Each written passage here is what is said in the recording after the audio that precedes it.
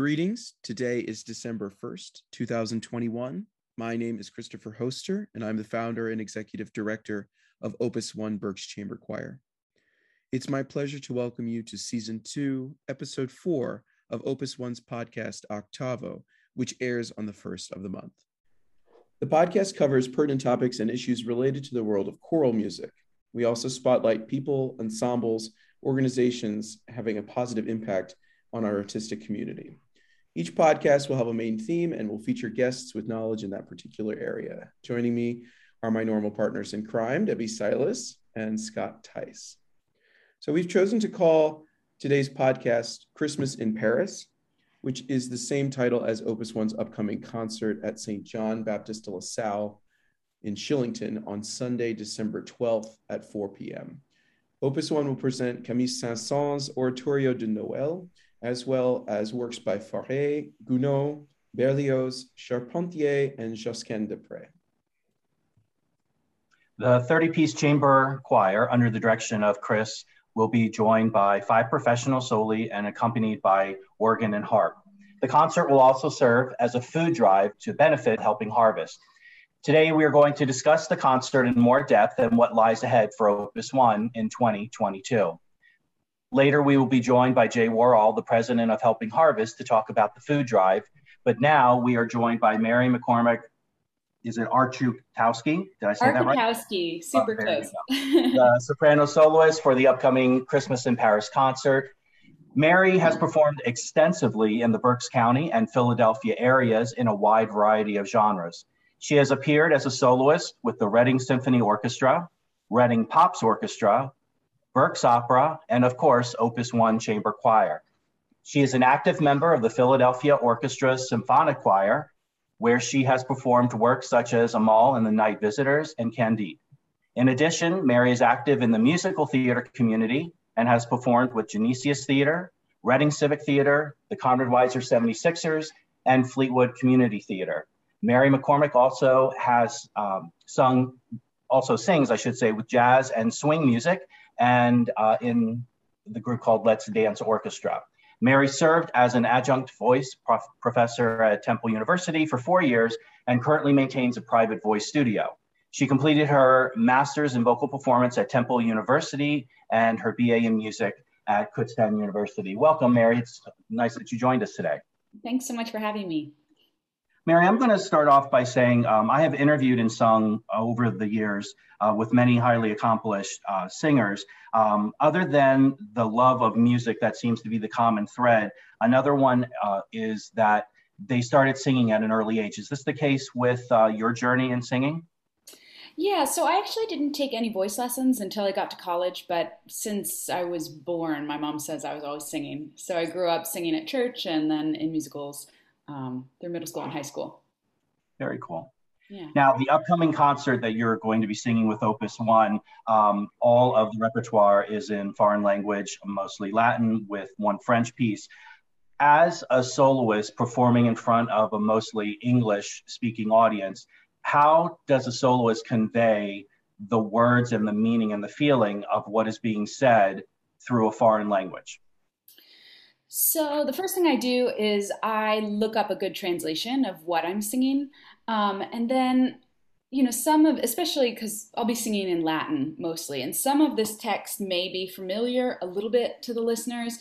But, we say, depending on what you're saying, right, you would say sweetly differently than you would say harsh or something else. And so I think through your face and through the timbre that you choose and your phrasing, you can help to convey what you're singing. So Mary, as a professional singer and voice teacher, you're also a voice teacher, private voice teacher, what does it mean to you to go back to in-person singing after such a long sort of hiatus with COVID?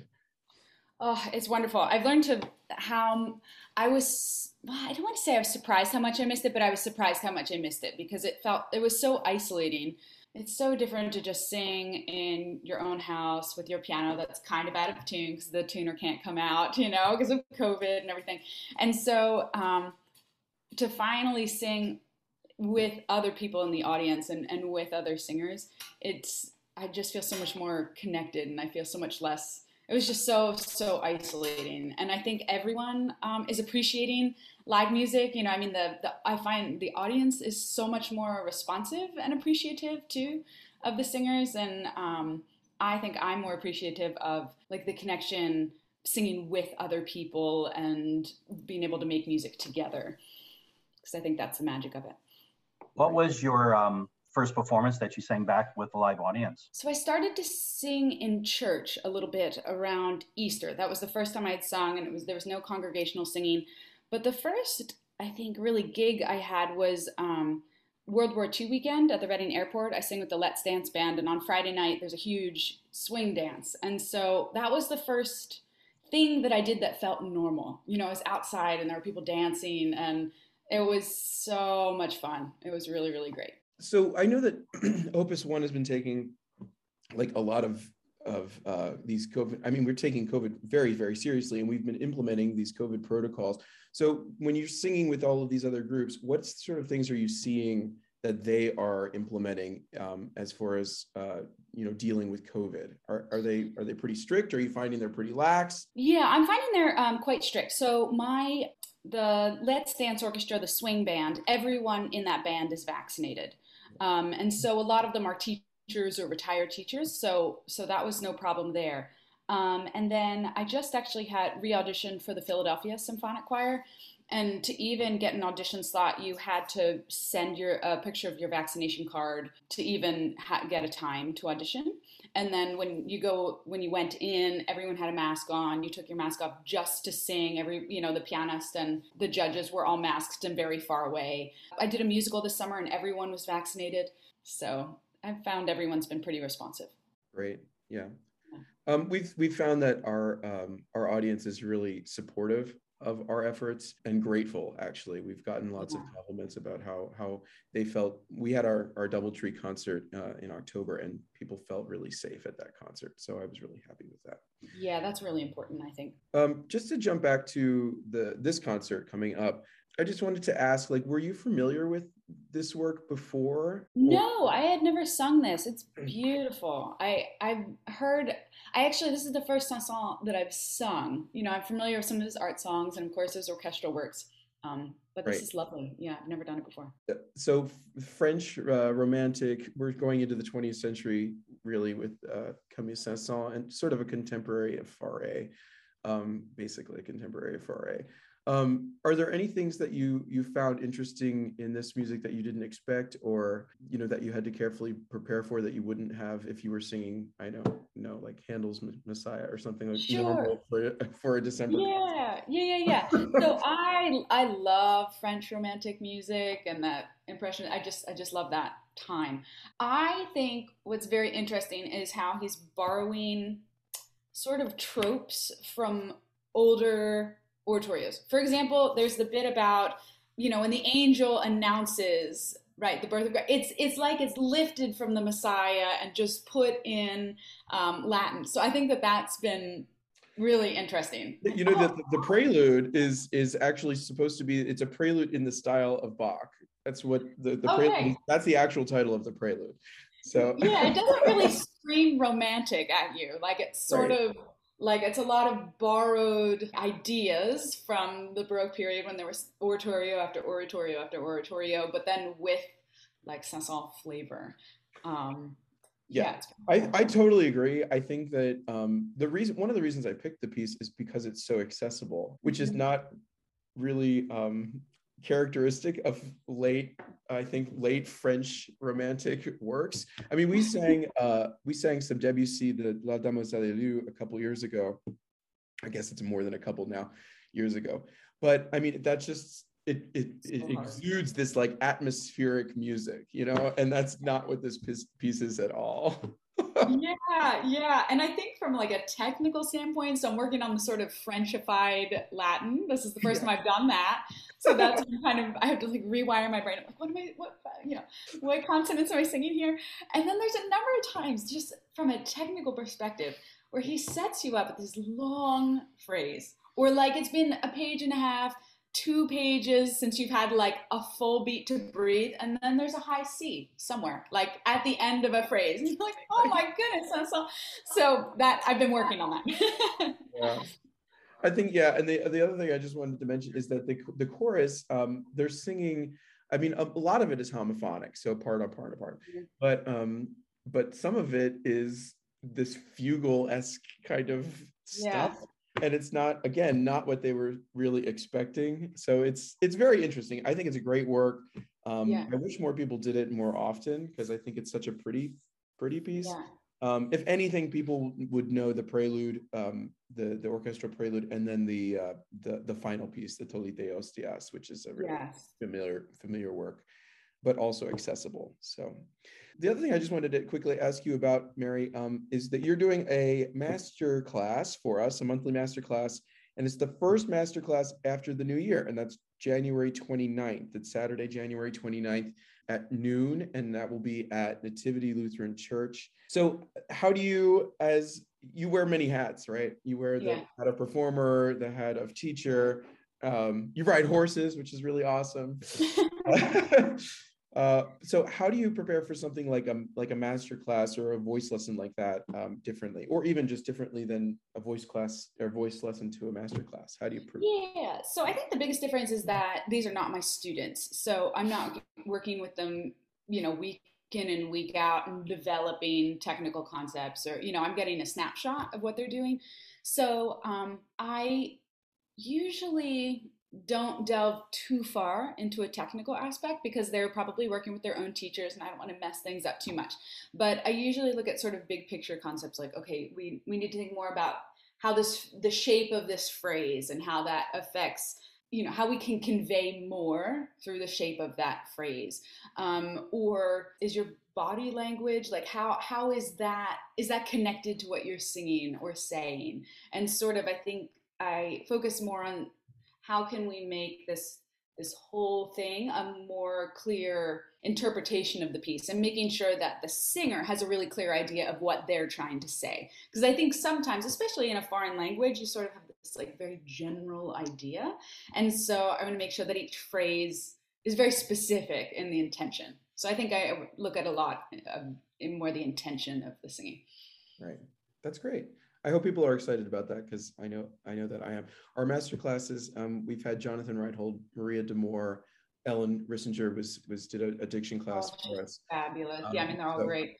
Yeah, we have some really great people lined up, and you just start that whole cycle. So the other thing I just wanted to quickly ask is, do you have anything else lined up? I know that you mentioned earlier when we were talking privately that you were sort of your gigs were lining up really quickly now.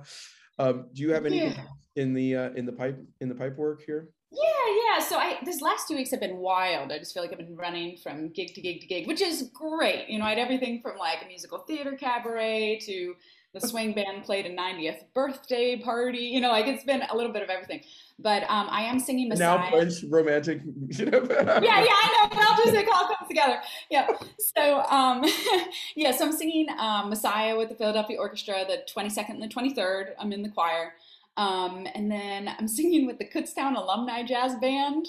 It's, a bunch of retired guys. I mean, there's like 13 trumpets or something, but it's really fun. Everyone enjoys it. So we play 2 Christmas concerts in Fleetwood at 2 different churches.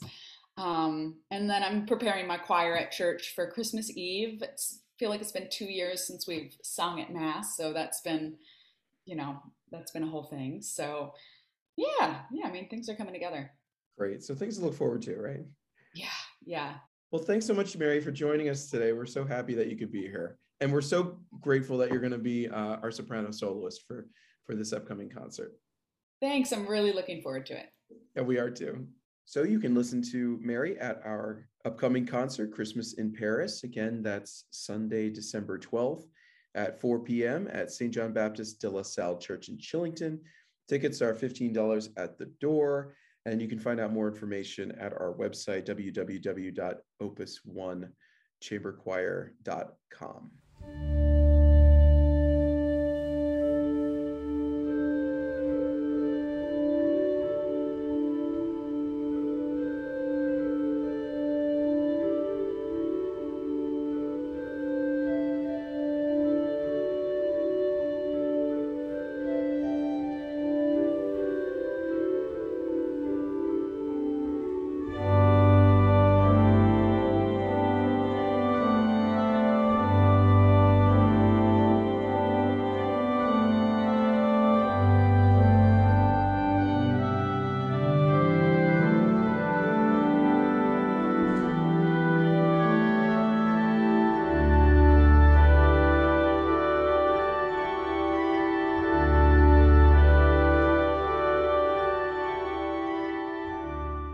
Now we turn to Music in the News, a segment in which we will highlight music events, other local arts organizations, and address particularly interesting topics that relate to the arts. First, I would just like to talk about what's going to happen with Opus One in the upcoming months and in the second half of our 10th season. So like we said with the segment with Mary, she's going to be doing the first master class of 2022, and that's going to take place on Saturday, January 29th at noon at Nativity Lutheran Church. And that's going to be a voice master class. After that, we will have our first modern salon of the season, and that's going to take place on Sunday, February 13th at 4 p.m., also at Nativity Lutheran Church. And that's just an in-person recital event. It's a free event, a free recital. We do suggest a $10 free will offering. After that, the small group, Echo, will present a concert entitled From the Shadows. And that will be an in-person event at, again, Nativity Lutheran Church on Sunday, March 27th at 4 p.m. Tickets are $15 for adults and $5 for students. And that concert will contain repertoire of the German Baroque. I'm really excited about that concert with music of Schütz and Schein and maybe some Telemann. That concert will also be presented virtually, accessible online from Sunday, April 3rd through Sunday, April 24th.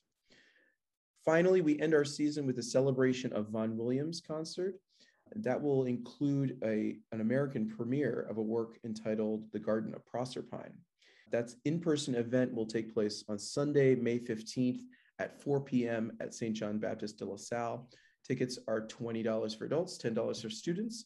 And we'll also have a virtual concert event that will be accessible from Sunday, May 22nd through Sunday, June 12th. That's what's happening with Opus One in the rest of the season. Of course, we have more master classes every month, our podcast Octavo, so you can look forward to that. Debbie, what are the upcoming events with other organizations in our area? Well, Berks County is bursting with holiday cheer. So I will start with the Reading Choral Society will be presenting the Messiah on Sunday, December 5th at St. Constantine and Helen Greek Orthodox Church. For ticket information, go to readingchoral.org/ticket sales 2.htm. Advanced ticket sales are $15 and $20 at the door. Again, that is on Sunday, December 5th. The same day, David Bonet Christmas tribute to Charlie Brown will be happening at the Miller Center. Presented by Berks Jazz Fest. It's a 3:00 performance. Tickets, the Berks Youth Chorus will also be joining him for the second half of the show. The website to go to for ticket sales is millercenter.racc.edu, and the tickets are $49 for that show. The same day, December 5th, Yoakum Institute will be opening their Christmas Carol. They are playing from December 5th to the 12th. Tickets are $20 and are available at the Yoakum Institute website. Also at the Yoakum Institute on December 19th is Jazz on the Avenue, a jazzy holiday by Trading 4. Tickets are $15 and available on the Yoakum Institute. Let's see, the Nutcracker will be held at the Scottish Rite Cathedral, December 18th and 19th. And that's by the Reading Pops and Berks Ballet. Tickets are available on berksballettheater.com, and tickets are $30 to $40. At Genesius Theater, they're doing a Berks County Christmas Carol, which is a locally written production and featuring, or I should say starring, Michael O'Flaherty, who is one of the co-founders of Genesius. And the show is taking many people, iconic people in Berks County, and putting them into the Christmas Carol. So that show opens on December 10th and runs to the 19th. Tickets are available on the Genesius website, and they're $28 to $32. And lastly, RCT Reading Civic Theater is proud to announce that they are doing Grease at the Miller Center for the Performing Arts, opening December 11th and December 12th. And their tickets are $25, and you can go to the Miller website to get those tickets and information there. I think that's all I have. It's a lot going on. Thanks, Deb.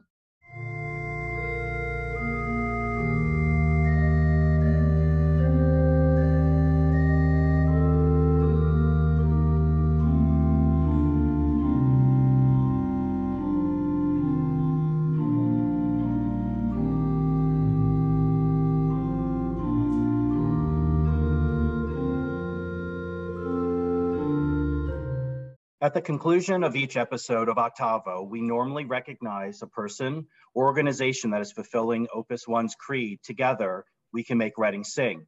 However, today, we would instead like to highlight an organization whose creed is together, we can make Reading eat. In 2020, Helping Harvest distributed over 11 million pounds of food to 300 plus charitable food partners, food pantries, soup kitchens, shelters, after-school programs, and senior housing facilities in Berks and Schuylkill counties. Helping Harvest's network of food programs provide emergency food for an estimated 112,400 people, including 26,900 children under the age of 18 and 17,000 seniors. Opus One's upcoming December 12th event, entitled Christmas in Paris, will also be a non-perishable food drive for Helping Harvest. Concert goers are encouraged to bring cereal, peanut butter, grains, beans, pasta, snack items, or canned goods. There will also be a free will collection for Helping Harvest during the concert's intermission. Here to talk about Helping Harvest is Jay Worrell.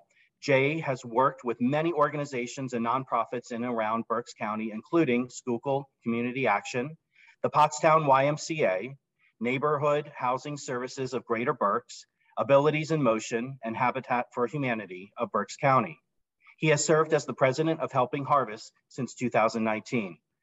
Welcome, Jay, and thank you for being with us today. Thank you, Scott. We're just going to start right off by having you tell us a little bit more about Helping Harvest and the work your organization does, and also the impact that it has on our community.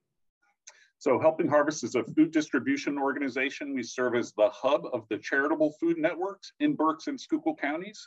So as you said before, we serve about 320 food distribution points. And we provide the food for no cost for pantries, homeless shelters, after-school snack programs, all of the programs in Berks and Schuylkill counties that serve low-income individuals. We focus our food to the greatest extent we can on young children, because we think that providing food or meeting the nutritional needs of children during the brain development years is an important feature, but we also serve many, many families and senior citizens in our community. This time of the year is when I would assume that Helping Harvest with many other organizations are quite busy around the holidays. Can you tell us about some of your current programs that you have running, and are there any upcoming events that we should know about? Sure. So yeah, here at the end of the year during the holiday season is our busiest time here at Helping Harvest. We actually last year and this year have packed 5,000 Thanksgiving boxes and 5,000 holiday boxes, which we'll be giving out for the Thanksgiving boxes. They're given out with a frozen turkey to families in our community. The holiday boxes that go out in December are given out with a frozen ham. We probably will provide close to 1 million pounds of food in November and December this year. That's the volume that we did last year also. We do a lot of food drives this time of year. We also do we have our big campaign mailer goes out at Thanksgiving time. It really is the time of year that people really connect with food, and we see the food insecurity in our community rise this time of year.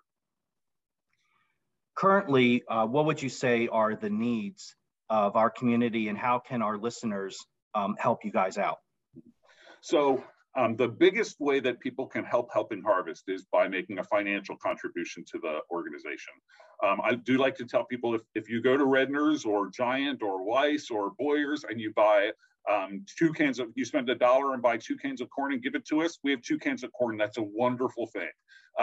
But sometimes we might not need corn, or if you buy a big truckload of corn all at the same time, you get a really good price. We might be getting 4 or 5 cans of corn for the $1. Or maybe what we need is fresh milk or frozen meats, or maybe we need gas for the truck. So financial donations are far and away the most impactful thing that you can do to help serve the hungry in Berks and Schuylkill counties. We really like food drives, especially where children are involved, because we think that that handing over food is a kind of tactile experience that children really can get a hold of and understand, in a very hands-on kind of a way. So we really appreciate schools and organizations such as yours that do food drives for us. And we need volunteers now more than ever. Under the pandemic, we found that the most effective way for us to give people food is to pack it for them in our facility ahead of time. So typically what we did before the pandemic was we would bring cases of product out to our food pantries. They would spread it around the pantry, which was usually in a church. People would walk through the church, select the items that they wanted, and go home with them. Because of the social distancing requirements and a lot of churches being closed, we haven't been able to distribute food that way. So we've had volunteers here in our warehouse putting products in boxes and bags so that when they go out to the pantries, we can just hand the family a box of food and limit the contact and risk in that way. We're also running a lot of what we call mobile markets, which are kind of drive-through food distributions where people line up in cars, open the trunks of their car, and we just put food in the trunk. Again, it's just a very safe way to distribute food at that time. But all of those things really require a lot of hands to make them work. So volunteers have become a crucial part of how we distribute food in our community. The best way to find out how to donate or to volunteer with Helping Harvest is to go on our website, helpingharvest.org. There are links there both for volunteering and for donations, and answers to most people's questions can be found on the website. Okay, awesome. Well, I just wanted to extend a thank you so much for joining us today and giving us that information. You did actually answer my next question, which was how can we get in touch with Helping Harvest? Is there anything else that you feel that our listeners should know other than what we just talked about? The one thing that I think we really want to make sure that people understand is Berks and Schuylkill County has been so generous for hungry neighbors in our community over the last year.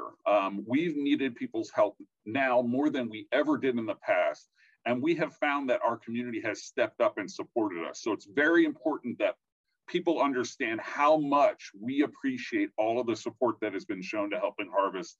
But our need is not diminishing, and we really need people to continue to support us as they have in the past. But I've been working for over 20 years in the charitable community around here. And even with all that experience, I still have been so surprised by the level of support we've gotten. And we are so grateful for all of the organizations and individuals that have supported us at this time. And our communities are grateful for the service that you provide. So we do appreciate it. Again, thank you so much for joining us today. We wish you well in this holiday season and reaching out to all those that are in need. Thank you, Scott. We really appreciate it. Thank you. Okay, take care.